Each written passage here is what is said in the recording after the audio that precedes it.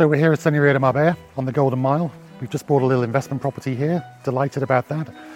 But it didn't all go to plan at the notary. So what we were doing, we were buying it through our company, and we wanted to do half in cash, as in money, and half in a mortgage, which seemed perfectly reasonable. And our bank, which is Cacamar, who we've banked with for 20 years, over 20 years, said, yeah, not a problem at all.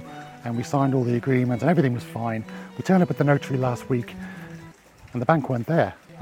It's a bit odd. I mean, normally you have to wait around for the bank anyway, but a little bit odd. So then we get a phone call from the guy at the bank saying, we've made a mistake.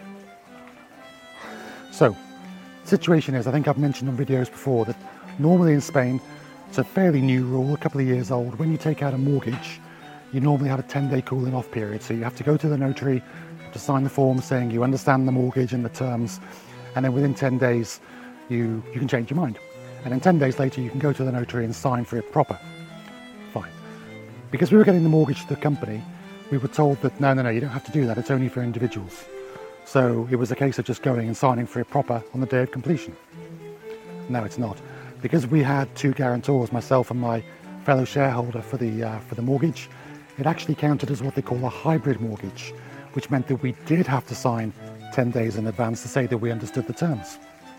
So we were left in the notary in Marbert on the day of completion with a property to sign for, no mortgage, no possibility of getting the mortgage that day. We would have to wait 10 days.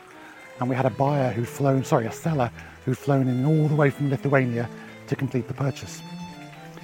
And we said to her, look, can we wait 10 days? No. And she was quite within her rights to retain our 10% that we'd already paid, because we were technically in breach of contract. We couldn't complete on the day.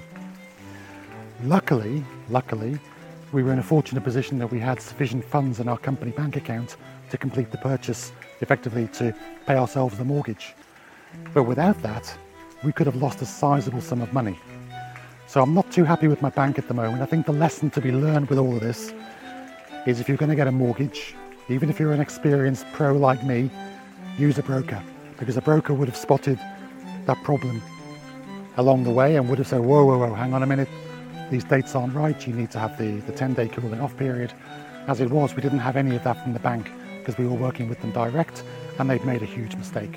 So just a word of warning, just to make sure that your lawyer or your broker, or use a broker, just keeps you on the right track, because we could have lost a lot of money if we hadn't have had those funds ready in our account.